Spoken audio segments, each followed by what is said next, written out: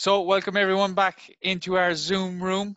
This is episode 2 of our Zoom room. We've Dennis Bean again here with us, Neil Horgan, and special guest, Admir Softage. We haven't seen Admir in a long time. Admir, how are you? What have you been up to? Great. Doing great, lads. How are you doing? All good. Here in Germany, obviously, the same topic as in Ireland, I presume. But yeah, keeping the spirits up and great to see you all. I thought you were in Bosnia. I thought you were back in Bosnia. No, I'm not. I'm living in Germany the last 8 years now. All right. And you're coaching there, is it? Yeah. Obviously, I ended. I didn't end. I'm still in a player-coach role, so I'm still playing actively, but for the club that I signed with in 2013. So it's like long 7 years here at the club, and as a player now, as a player-coach. So exciting times. Oh, very good. Admir is a bit like Steve McLaren, isn't he? Do you know what I mean? McLaren over to the Netherlands, and he goes, yes, of course. Yes, Admir came to Cork. Right, bye, you right? He's got that little bit of Now he's twang, over already. there. Now he's very German all of a sudden again. Yeah, you you know? have to change an Eddie. The accent. You have to change The accent. the accent. The very accent is gone. Accent is gone. I haven't been to Cork in 10 years. So I haven't. You won't be for another 10 years the way things are going. Hopefully not. No. I'm actually planning to come over with the whole family to visit because the little fella is asking, "Oh, you played in Ireland? I'd love to see Ireland. Love to see Cork City." And but unfortunately, family plans and family holidays are always the go ahead. But someday we will come to Cork and we'll go for a pint and a jog, Dennis. What do you want to say, Admir? I'm sure you're keeping fit. I was watching the first episode, and obviously you were saying about the runs. He's playing with Caroline. So he's doing it, but he's fitter than he ever was now, Eddie. I'm telling you, he's unbelievable. I'm just using my brain, and the camera adds on 10 pounds too, Admir. You know that, don't you?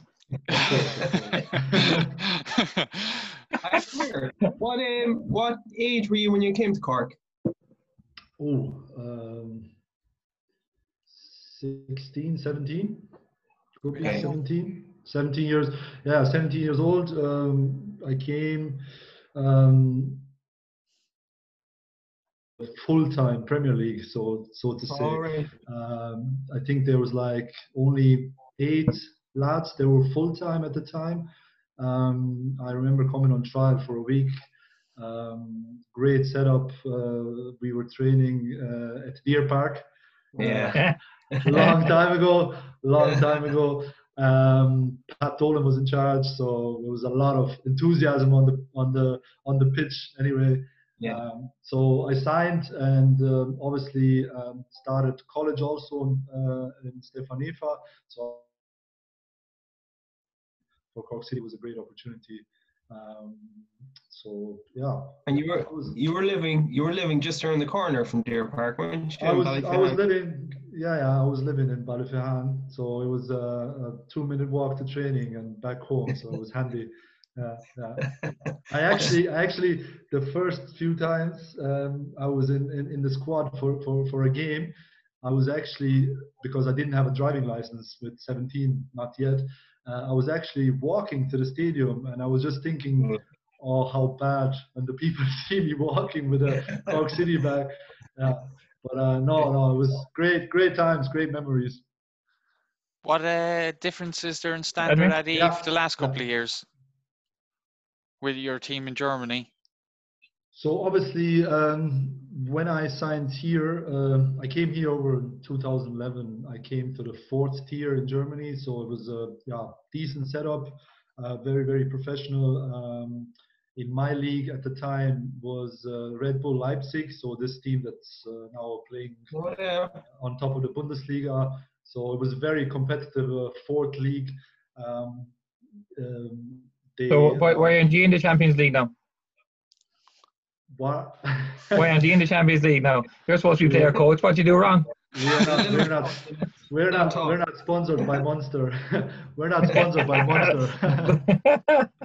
He's So, just getting yeah. started, Dennis. He was a player all along. He was saying no, he's assistant coach there. So you'll get him up, Addy, won't you?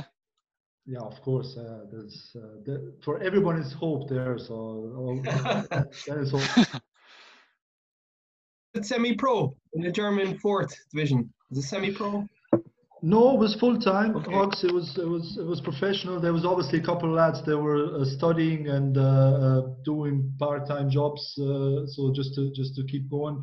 But majority of the squad was professional. We was training at 10 o'clock in the morning and 2 in the afternoon. So it was pretty decent from a level point of view. And we were playing in big stadiums. So most of the clubs that were playing in the 4th tier when I was still playing are in the 3rd tier now. So the backbone of the 3rd league, which is very, very strong in Germany, is now from back then when I was playing. So it was like, so my first game when I came to Germany, I didn't know about the levels. You know, I was thinking, okay, the 4th tier, what's gonna happen here? How is it gonna be?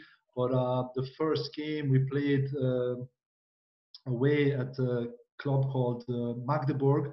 They won the UEFA Cup in the 70s or something like that. So they were pretty big in the east of Germany. So the first game, big stadium, decent stadium, like 9,000 people in the 4th tier, you know. So it was like really, really great atmosphere. So I was really loving it. Like it was a great standard of play, and it really, really developed me also. Yeah. So I had to learn German quick because the Germans don't like to speak English that much, and so I had to adjust pretty quickly. But yeah. Well, we don't like speaking German too much either. So same thing. So no job opportunities for you here. Yeah, definitely. I'm working for a company in Germany, so you never know. I could end up over there yet. You never know. You never know. You're very welcome, Dennis. Yeah. I'll move into the attic. The 4th division is fully national league, so you're traveling up and down the country. A lot of traveling, I'd say. Admir, was there? So the 4th league when I came was split up in 2 regions. First of all, now they split it up actually in 5 regions. Right. It lost a bit of quality because most of the good clubs went up to the 3rd league. So they wanted to give the smaller clubs a platform to play the 4th tier league, but they spread it out a bit, and yeah, so it's like 5 regions of Germany. It's a bit like the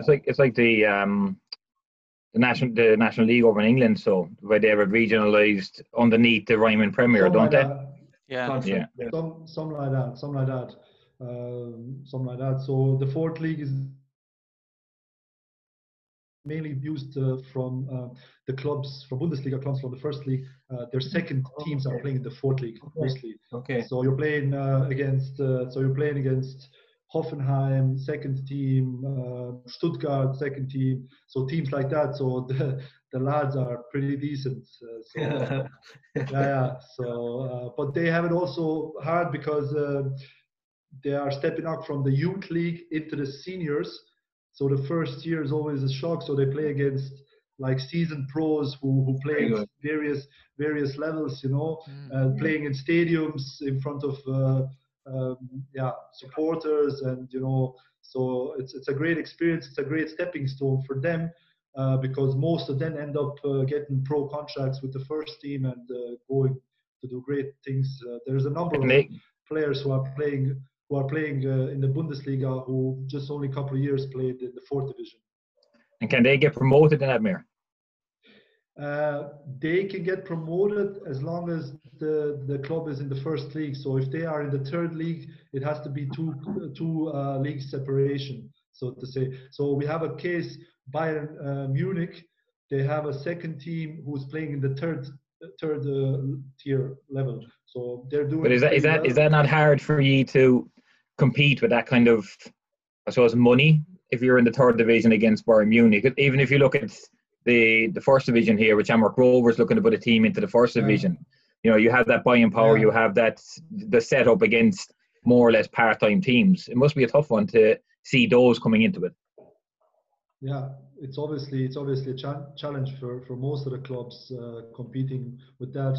I have to say the third league is fully national, so it's just the one league in Germany, and filled with like really great teams from ex-Bundesliga teams, like the clubs who played only as recently 3 years ago in the first year, but dropped during financial strain and whatever you want to call it, bad choices outside the pitch. But obviously, like a team with Bayern Munich quality and the setup that they have, they can really prosper in this league. I mean, you have to look at it this way. Bayern Munich, they have a vision of creating like a second team for the UK to get a stepping stone into the first team or the big leagues. So to play in the third division in front of 20,000 people, which when they play in Braunschweig or some teams that are playing the third division now who are ex-Bundesliga teams, you know, it's a great experience for the team. And they are not buying experience,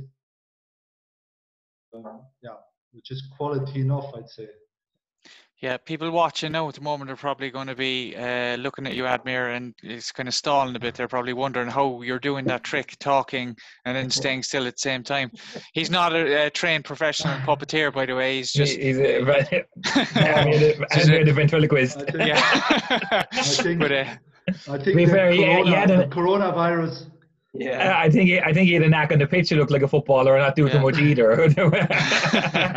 So what's the situation there, Admir, with your players? What way are you advising them? Or what, like, obviously, are you having like a WhatsApp group or something, or having individual programs, or? So the situation is, we are now in the 5th year, like my club. We had some bankruptcy issues 2 years ago. It was not easy, but we are building up. Obviously, we are in a good way now, part-time, so we're not full-time. Most of the guys go work or studying or something like that. Obviously, this whole virus thing was a bit of our way, because we started the second part of the season. You know, here's 2 parts of the season, like not like in Ireland. We started the second part of the season. We won 2 games out of 2 games and closed the gap on top to 3 points, and was supposed to play the top team on a Friday night before they called off the league that night. So it was unfortunate. We had a good run, so they called it off. Sorry, and obviously not a great timing for us. So what we went is we gave. So I'm in charge for strength and conditioning. I obviously was studying in Stefaneva, strength and conditioning. So I had some knowledge. I did some functional training licenses and training for teams here. I was also a personal trainer for a couple of years, training with like individuals, athletes, and teams here. So I have good bit of experience and knowledge in this field. So I was obviously making training plans for the team, but we now have a break until officially 20th of April. I think maybe another couple of weeks after that the season should resume without fans. So what I'm hearing from the association these days. So we have still a long time to go before we get onto the pitch. So obviously, what we did, we're gonna train together tomorrow. We're gonna use Zoom as an online platform to train from home. So I'm gonna be doing a training session with the whole team, functional training and like mobility training at home. So just to keep up the team spirit up, keep the fitness up. So we're going to be doing that from now on 2 or 3 times a week. They're going to be doing the runs also outside. So hopefully everybody can stay fit. Can you get Dennis on your program? There's still one spot available if There you Dennis go, wants Dennis. to join in. If Dennis wants to join in, he was trying to trump your magic ventriloquist trick there by disappearing there a minute ago. Yeah. I mean, it's not a coincidence. As soon as strength and conditioning was a topic, that Dennis went off.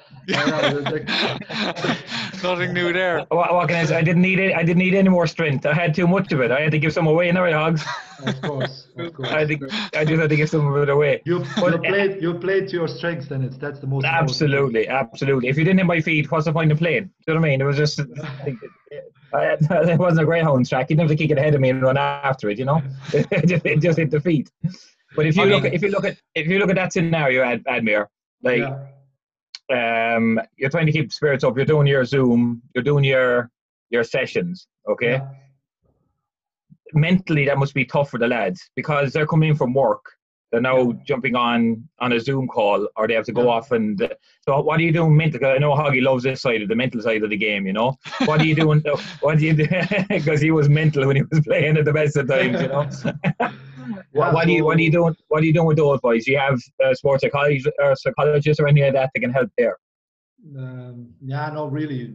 As I say, we are pretty much part-time setup, so we are trying to maximize everybody at the club. So I'm actually doing like 2-3 jobs at once just to keep it going, because we don't have the resources to pay a psychologist or to pay an extra fitness coach or whatever as much as we want to. So obviously we're trying to keep it a tight group. What we're doing is the head coach is calling the players up, checking on them, you know, just talking about football and general. It's really hard because you have your daily routine. It's been taken away from you, you know, your daily training, your daily meeting. So it's going to have an effect, I'm sure, on the players. So we're trying to do with the online training just to keep the spirits up. I think they're going to be glad to see each other, even though if it's like this, to see each other and to know, okay, next week we have another 2 or 3 sessions online. Yeah. So at least we're going to talk to each other, see each other, and have a laugh. That's also important in this situation. And obviously, it's going to be hard the next 4 or 5 weeks to train on your own. Obviously, the fitness, the gyms are closed. You know, you can't go to the gyms. So it's a lot of self-motivation and self-discipline, which is being asked. We are trying to give them also materials and send them like videos, but like, you know, in today's world, every one of them has Instagram and Facebook and whatever. So they are watching videos from favorite players and probably watching videos from The Rock or whatever, giving speeches. And I think they are just ticking away, just waiting for that day. They not watch FETV, no? If we'd have to get German subtitles, would we? Yeah, obviously. We'll get Admir to do the subtitles. I would have loved Pat Dolan to do a Zoom meeting, because without paying for it, he's only 40 minutes and it's up. You know, you're finished a training session. instead of being in Deer Park till 11:30 at night coming away, you know, Pat would have to finish on time. The training sessions were only 3.5 hours with Pat. Yeah, that's all. Only. That's all. Jesus, what's the name of your team? TuS Koblenz. How do you spell that? Koblnz. Koblenz. Okay. Koblenz. Koblenz. So Koblenz. Just a short story about the club. Only 10 years ago, we were playing the second Bundesliga here. So for 4 or 5 years, here was second Bundesliga. It was a great stuff for the city. You know, that the stadium was packed every week. There were some great teams coming down here. And obviously in the last 10 years, because of some decisions on the board, because of the financial strains, the club spiraled into the fifth league from the second league. It's a very, very thin line here between professional football and really making it, and between like fifth leagues and part-time football. You know, everybody wants to get to the big boys, but like it's a really big ask. And obviously they have a strict regime here. What's the Football Association, they are asking for your budget in front. You'd have to have so just for example, if you want to play the third league, you will have to have a capacity of at least 12,000 seats. You will have to have at least 5 million in your playing and staff money is guaranteed for the season. So it's a lot of for the clubs who don't have like a big sponsor like Red Bull or Bayern Munich or a big fan base.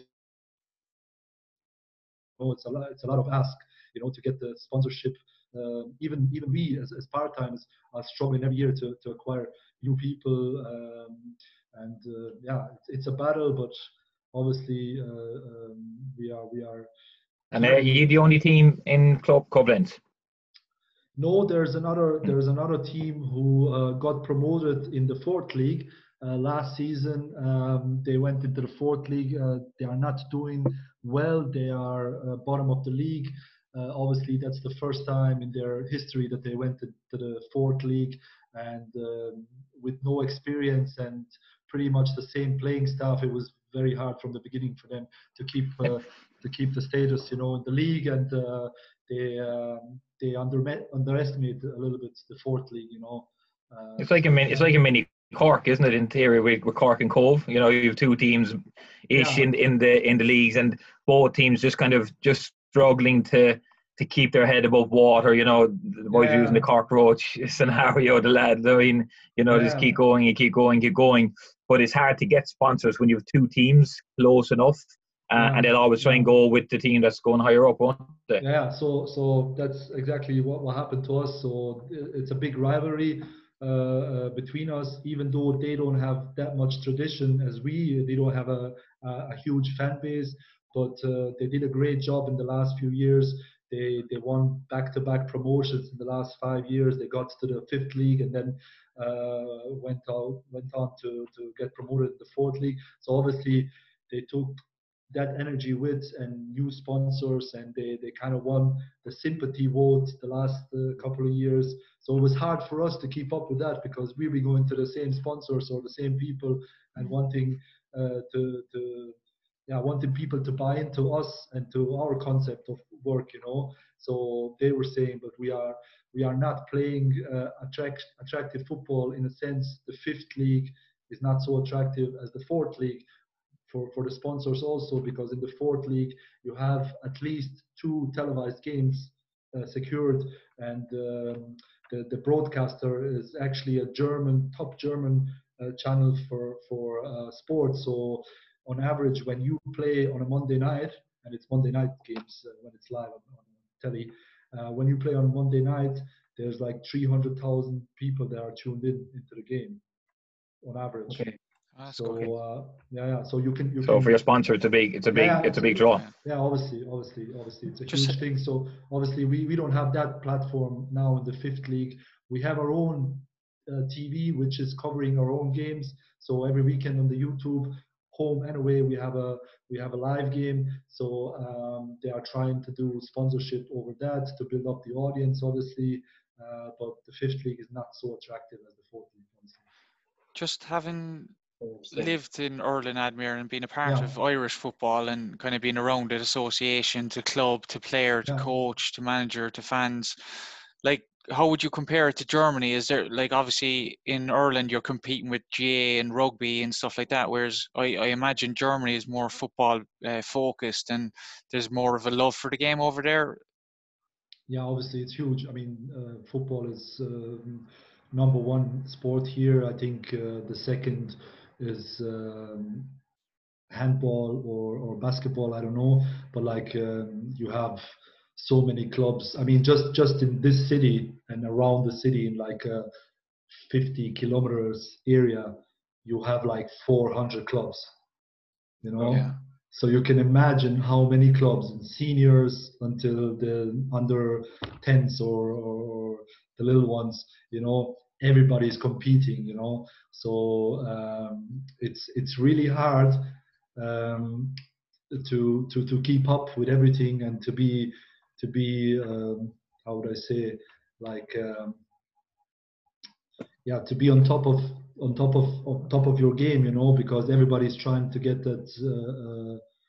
that piece of the cake, from the sponsors and everything, and there's not many sponsors left who want to invest in football. Everybody's looking at the big leagues.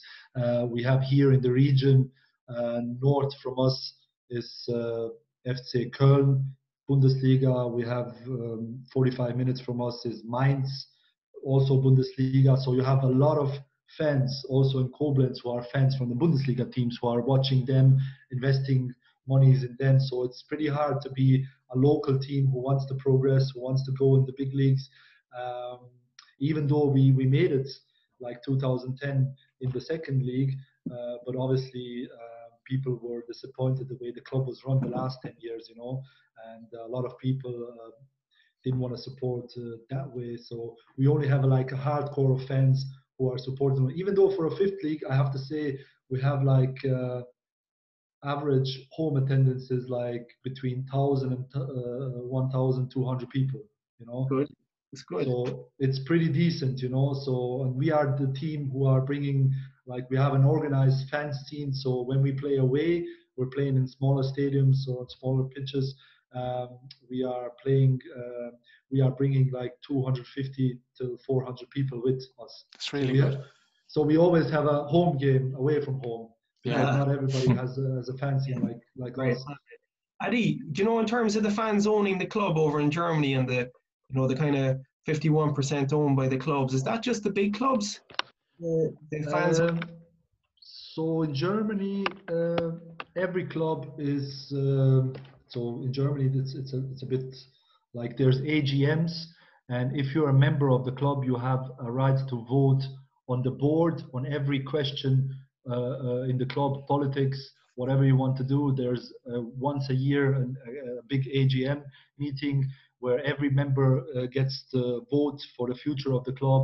So what happened, interestingly, to us, because we went bankrupt 2 years ago, and in the bankruptcy, our old board left us, so they resigned for obvious reasons.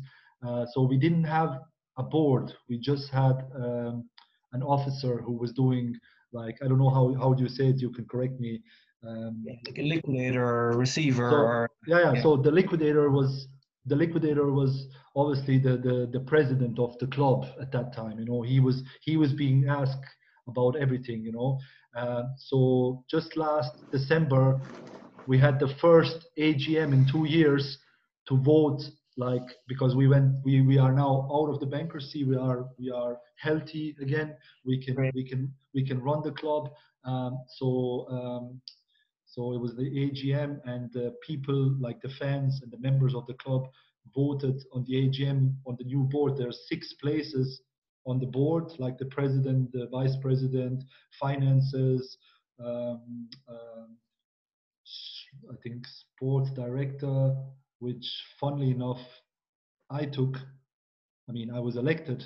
I was elected, and there's like I think a board for youths. So we have like 6 positions who are running the club now. So I'm one of the positions took up. So it's a big democracy here in Germany. So what happened on our AGM? Somebody came up with an idea to put me up for a vote for the sport director position, because the last few years I was really involved as an assistant coach, also in player recruitment with the head coach. I'm always involved between our youth teams, and I'm also the head of the strength and conditioning for our youth teams, and obviously doing a lot of scouting in the youth. So they obviously knew that I had a lot of knowledge in the club and outside. So somebody just proposed that I should do this, and it went to the vote, and I was really surprised. So I won against another candidate. There was not active in the club scene, but wanted obviously to come into the board. So I won at the AGM. So we are now basically, our president is also somebody who was in the fans scene. So you can say our club is now run by the fans in a way. It's a similar situation like at Cork City, you know. I mean, the majority in the board are from the fans scene. So I think it's a great thing because it's an opportunity. It's a new way of thinking. Obviously, they don't have so much experience in professional football or something like that, but they want to do things right and they want to do things better. So we will see. You can help them. You can help them with all the sport, the soccer stuff, obviously. Obviously, yeah. And you know, just underage structures, Admir, are you connected with the clubs below, like schoolboy clubs and that, or do you have your own schoolboy club? So we have underage teams from under 8s until up to the youths, up to the under 18s. You know, a couple of years we had a second team also who was competing like only 2 leagues below us. That was scrapped because of the funds, obviously. So right now we have the under 18s are the backbone for the first team. We have, in the last 2 years, we've promoted 6 or 7 players from the youth teams into the first team who are now regulars into the first team, who have like 2 or 3 years contracts with us. So every year there's like 2 or 3 guys who are coming up to us. That is our philosophy, to just keep it like with our underage teams, and because that's one of the reasons the club fell apart in the last 10 years. They were always buying players from outside. I obviously came also from outside. It's obviously you're gonna have a few arrivals that are gonna help you, but the fans want to see their own underage players, their own guys from obviously who are identifying with the philosophy of the club, and you know, who are playing with their hearts on the sleeve and everything. So we try to. Sorry, Serbia. Yeah, it could be a good revenue stream. You sell them on, players move up. Interesting. The first year that we took over, like 2008, we had a player who went up from the youths into the first team. We promoted him. So he played the season. He scored, I think, 7 or 8 goals and set up like as many as that. This is the first player since 2009 who was sold for money into Koblenz. So we sold him to Fortuna Düsseldorf, a Bundesliga team, but to their second team first of all. They wanna develop him. He's only 19 years of age, coming on to 20. So they want to develop him, but they paid monies for him. So we are the first team in the region or in the 5th leagues who took.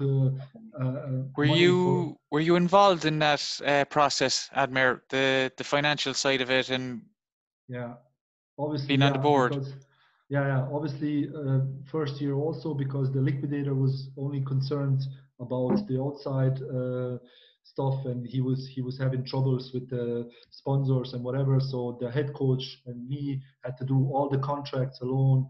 We had to negotiate. We had to do everything clearly on our own. And now, as a sporting director, I am directly involved with like player dealing.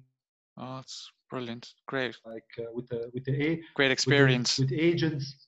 With agents. So the last 3 months, we had 4 or 5 new contracts signed. So we had the head coach signed for another 2 years. We had a couple of young players who signed for another 2 years, and we had some negotiations between agents and the players also. So it was a experience as such. Yeah. You know, for me to be in that position to negotiate and obviously to learn new skills, how to negotiate.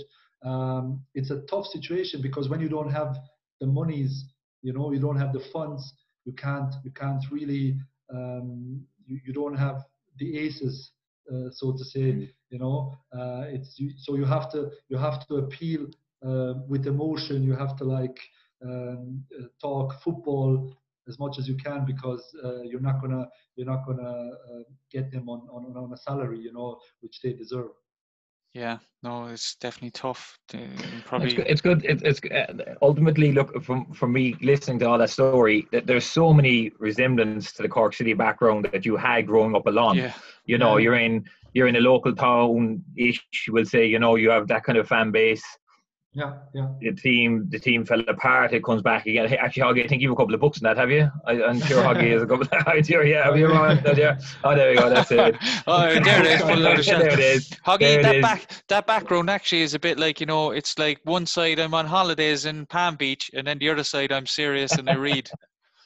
It's like half an hour. Actually, there's a dark curtain in on the left-hand side. That's kind of that's the mentality side, is it? Boudoir. Yeah. He's boudoir in the back. You'd have to But what I was saying to Admir was that it's great then that even though you're in Cork for so long, like, you now moved over to Cobblents, and you can just see the passion, obviously being sporting director, now being part of the board, how somebody can grow to like a club and really want them to do well. Because even in our own scenarios, well, me and Darren, I know Neil was only doing a small bit of coaching, but we were doing locally at the Monsignor League, and you do kind of want to promote young lads through. You want to make them better, and you want to see them come out to the side. So when you flip over from a player to a coach, and then you have the added benefit of being the sporting director now, which is great. It's a great opportunity as well there. It's great to see that passion now as well for football, and wanting players to do as well as you've done as well, you know. Yeah. Obviously, that was the aim, and I really didn't plan to be obviously, I want to develop as a coach still and do that side of things. But you know, the situation at the club just forced us to do some things that are necessary. You know. So, but obviously, I think in the long run, that's gonna be a great experience, because we are working on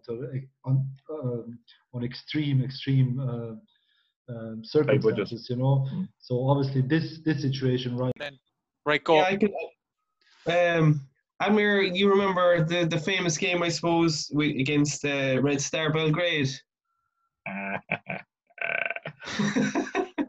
Dennis laughing. That's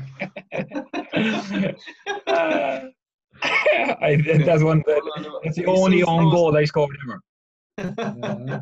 That's because I was normally not close enough to the ball, not close enough to the goal. Admir went to head the ball clear. Wasn't it Red Star, Admir? Wasn't it? Yeah. I went to head the ball clear. You'd hear back then. You'd up right up like that, wouldn't it? Left it for you.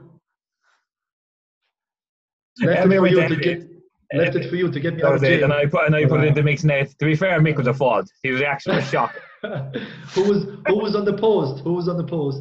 I wasn't on the post. It must have been Carney or Murph, because they were small. So we'll blame it on Murph. We'll blame it on Murph. Yeah. You had your man in the match that day, though, I think, did you? Yeah, I think so. But it was a great experience. I would have preferred if we got a result. You know, I think we weren't far away from getting a good result against them. They were a pretty decent side. I think most of the players from that generation, from Red Star, went on and made some great European careers, played in some big leagues, national players also. So I think we did pretty well at home. Remember Zigic playing up front, and Dan had a great game. And there was I don't know if it's an old wives' tale or whether it was a proper story. Hoggy, you might be able to confirm or deny that Big Sam was in the stands watching Zigic. Oh yeah, that's true, I think. And his agent turned around after Muzz did a great game on him. Benno. Oh, was it Benno? Sorry, Benno. If he's listening, apologies, Benno. Apologies, he'll kill me. So they had a great game on him, and supposedly the agent went up to Big Sam at full time and said, "Well, what do you think now, Sam? 5 million wouldn't buy him?" And Sam goes, "Too right, I'm one of them." So obviously, I think their tactic was they were obviously watching the tapes from us before, and I think the tactic was to go away from Muzz because he was a big, strong, tall guy, and they were thinking that Benno is a bit smaller, so they're going to target Benno against Djigic, you know. They were thinking they were going to get some success, but unfortunately they didn't know that Benno is a rock. So so Benno just had a great game against him, and obviously we all did, you know. I think Muzz hit the crossbar straight after we conceded. Yeah, that was unfortunate because I think if we scored a goal, and I think we would have had a chance. Could have had a chance. Took the momentum with us, you know. You never know how it end up, but it was a great experience, I think, for us. And obviously the away game, another experience, surreal, you know, to play in that massive stadium for so many supporters, and obviously Belgrade. Emotional for me as well on another level, but great experience. The intimidation was serious in Belgrade. You know, from driving up the promenade up to the ground, you know, every 100 meters there was a cop with an AK-47 waiting to go, and Alsatians. We had to walk down under the pitch to come out into the pitch. You know, it was in theory we were nearly beating before we went onto the pitch because there was so much going on.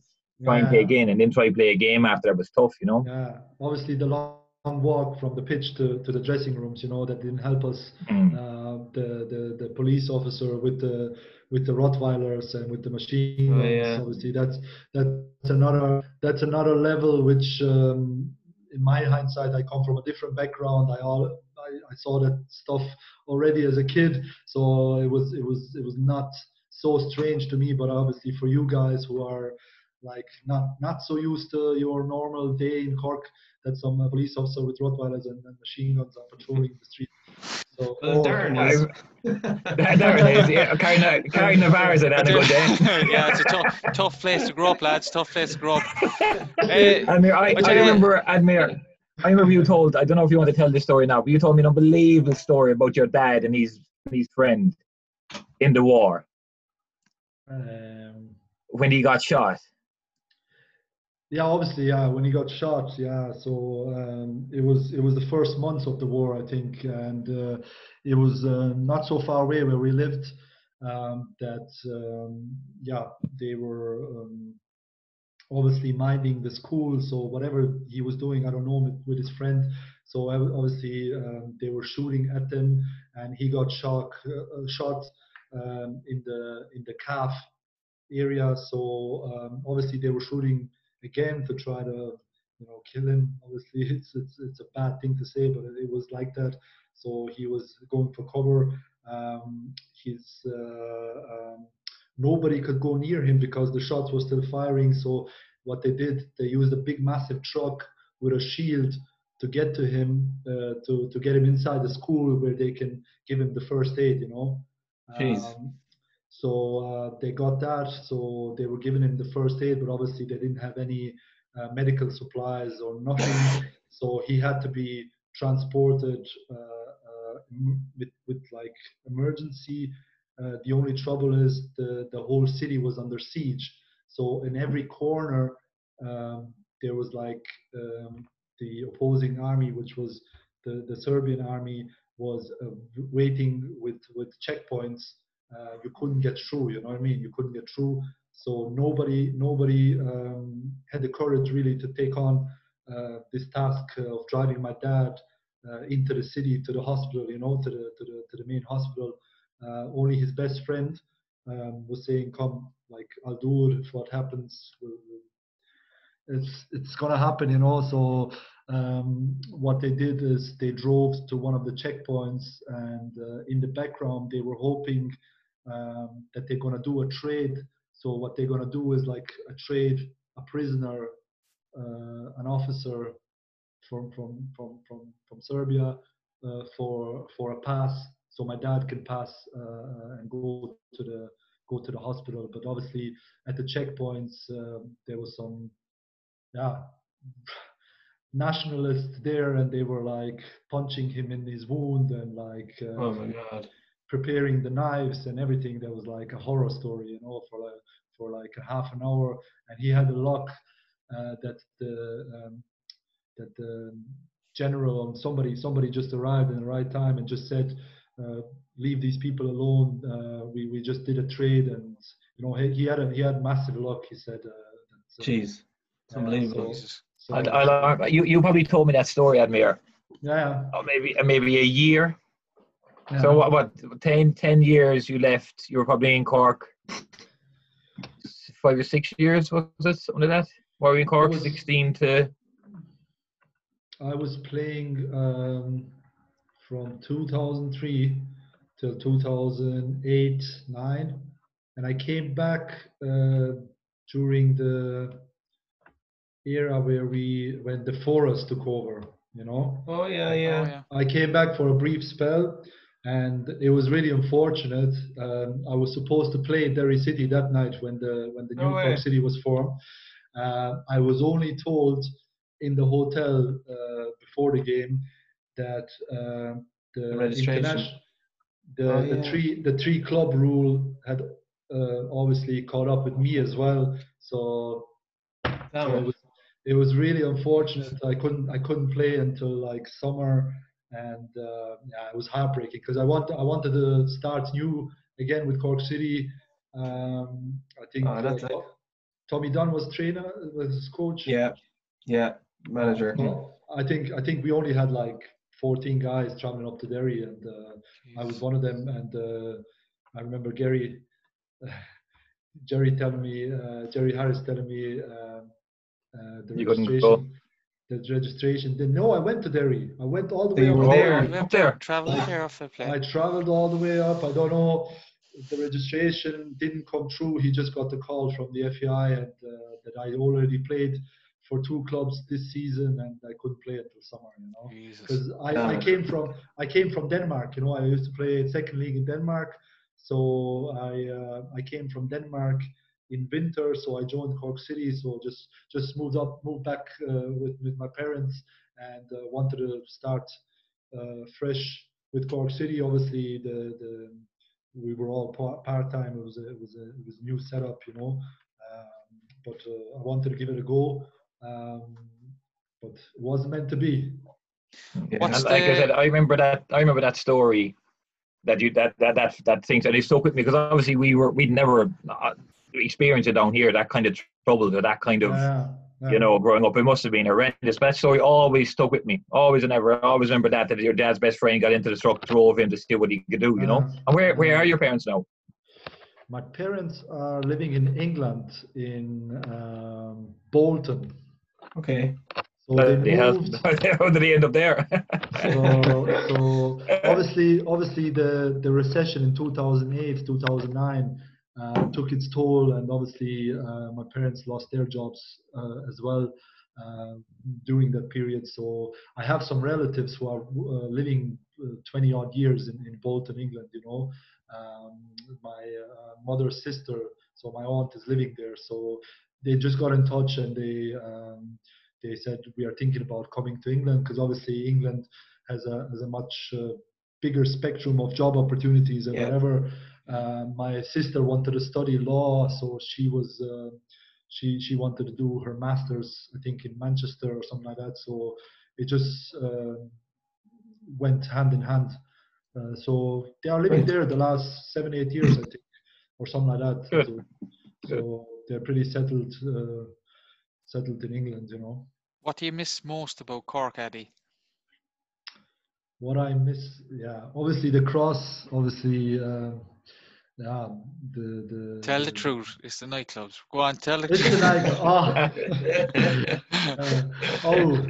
nightclub. Those days are over, Darren. Long gone. Long gone. Obviously. What about food? Lennox's chipper. Oh, Lennox's chipper. Yeah, I try to tell people about Lennox's, but you have to just experience it, like, isn't it? They don't understand. Jackie Lennox's. They don't understand. Make sure it's the Jackie part, I don't know. I know. I just obviously the chipper Lennox's, obviously, but KC's in Douglas, obviously that's one of a kind. I think that's also something to be proud of in Cork. Yeah, I had a few nights out in Cork. Yeah, that's for sure. a few nights in a row. A few nights in a row. Obviously, very very young, very very stupid at the time. You know, Yeah. didn't cherish the opportunity. So you wouldn't believe how my mentality changed over the years, and obviously that experience helped me as well. I'm talking a lot. I was working also a lot with young players, youth players, and just advising them to make good choices because you don't get many opportunities. I think I was very lucky, like 18 years of age, playing in the first team on the fringes, you know, playing some European games. I should have done better, I think. But obviously, the timing of my decisions weren't, so I think good. every one of us has gone through that, and every one of us has talked to players when we were that age and trying to give them advice, and we probably had guys as well, you know, advising us at the time as well, trying to give us some bit of advice. But you have to live it. I think if you could solve that experience gap and give the experience straight to someone, you're a very rich man. You got to learn for yourself, haven't you? But it'd also be very boring as well. You know, you're supposed to enjoy your life, and you know, being a footballer in a town like Koblenz or Cork, you still have to enjoy yourself as well to make that experience more special than your normal job. You know, but like you said, if you could just bottle some of the experience and pass it on, everyone would be a lot better off. But look, that's football. You know. What I also remember is what we had at Cork City, especially. I mean, we were together for a good few years. I mean, the backbone of the team and everything. I think we had a great team spirit, a great togetherness. I think everything what we did outside of the pitch was also great. So that helped us on the pitch, you know, enormously. You know, we couldn't compete always with the big teams financially, maybe, but. We did that through team spirit, and obviously our fans, the cross was always buzzing. that gave us another push, you know. But no, it was a. Well, we trained hard too, Eddie. Let's you know, let's not you know, make this into we were party boys back then. You know, under Pat Dolan and on from Pat. You know, play hard, train hard, play hard. But I tell you. You know, we trained hard on the paddle, you know, really hard. I just remember one thing: UL Limerick and the fitness. 150. Dave Mahidi up and down those banks. 150 is so. 150 meter run is the worst run in the world. Oh, in history. People are getting pains in their chest now with the coronavirus. There's a pain in their chest after that 150. I'm telling you, it's no man's business. It's unbelievable. The pandemic around the world, people dying in their thousands, and Dennis is comparing it to the 150 meter run. We nearly died after that too, Murph. It's hard, Murph. It's really hard. I'm actually, especially with Pat Dolan looking down at you. Yeah, I'm actually considering to get the 150 test here in Koblenz. Yeah, you should. See how they get on. Come back and tell us. See how they get on. Yeah. Because nobody did it like Benno. Benno was some man to do that run, you know. Unbelievable. What did he get? 820. So and he did, and that was if you did the full 6 runs, you had 900. So 825 or 875. Neil, again, you'll be able to fact check that one. No, but they hadn't come across anyone that had gone that far yet, had they? I think I did 760, and that was like I was breathing through my hole. I was like, we had many people come down and do that test that wouldn't have been used to it. You know, and it was horrendous. But as we got better, as we trained, like we were out in the Mardyke, and we do a full-on running session, and then at 10:30 at night, Noel will come along and do in every corner of the running track, and we start doing push-ups, press-ups, core work. You know, we trained late and hard into the night. You know. Do you know what I still have, Neil and Dennis? You remember? I still have a training schedule from 2004 preseason. Wow. Jesus, you got to send that on. So I have, I'll make a picture, I'll send it. I have like the 10 times 100. If it fits 10 into one times, picture, it can't be that hard. 10 times 200. You're exaggerating, lads. You're exaggerating. Yeah. So Yeah, it's like you could do this. It was simple but effective, Murph. Believe you me. So Pat Dolan did one session, 10 times hundreds, 10 times 200s, 8 Yes. times 400s, 6 Yeah. times 600s, 4 times 1000. So all in one session. Oh, that was amazing. And Murph, you couldn't believe the run we used to. We used to wake up in the morning. We wouldn't train. He'd meet us in the Mardyke that night, and we'd dread that run every single time we'd meet. You know, like the amount of meters we did was phenomenal, and it was all timed. It was all on his clock. So like that is like, so don't be kidding. It was just all party times. Has a running story out there, but no, absolutely. Look, I think we'll leave it at that for tonight's episode of the Zoom Room, and welcome to everyone who joined and came in. And it's brilliant to see you, Admir. Great to see you, lads. Great thanks, to see you. Thanks very much for coming on. And I'm looking forward for the next episodes. I'm available, so if you want to. Great. Yeah, definitely. We'll guest speaker. We'll have you as a guest speaker. Yeah, definitely have you as an option. We'll add you to the group. For anyone out there watching and listening, we're going to put it out in the podcast as well. Please share, like, and retweet it, and get us out there. Tell your friends, and also give us some topics if you want to discuss anything. If you want us to discuss anything, give us some guest ideas, and we'll go with that. Thanks very much, everyone.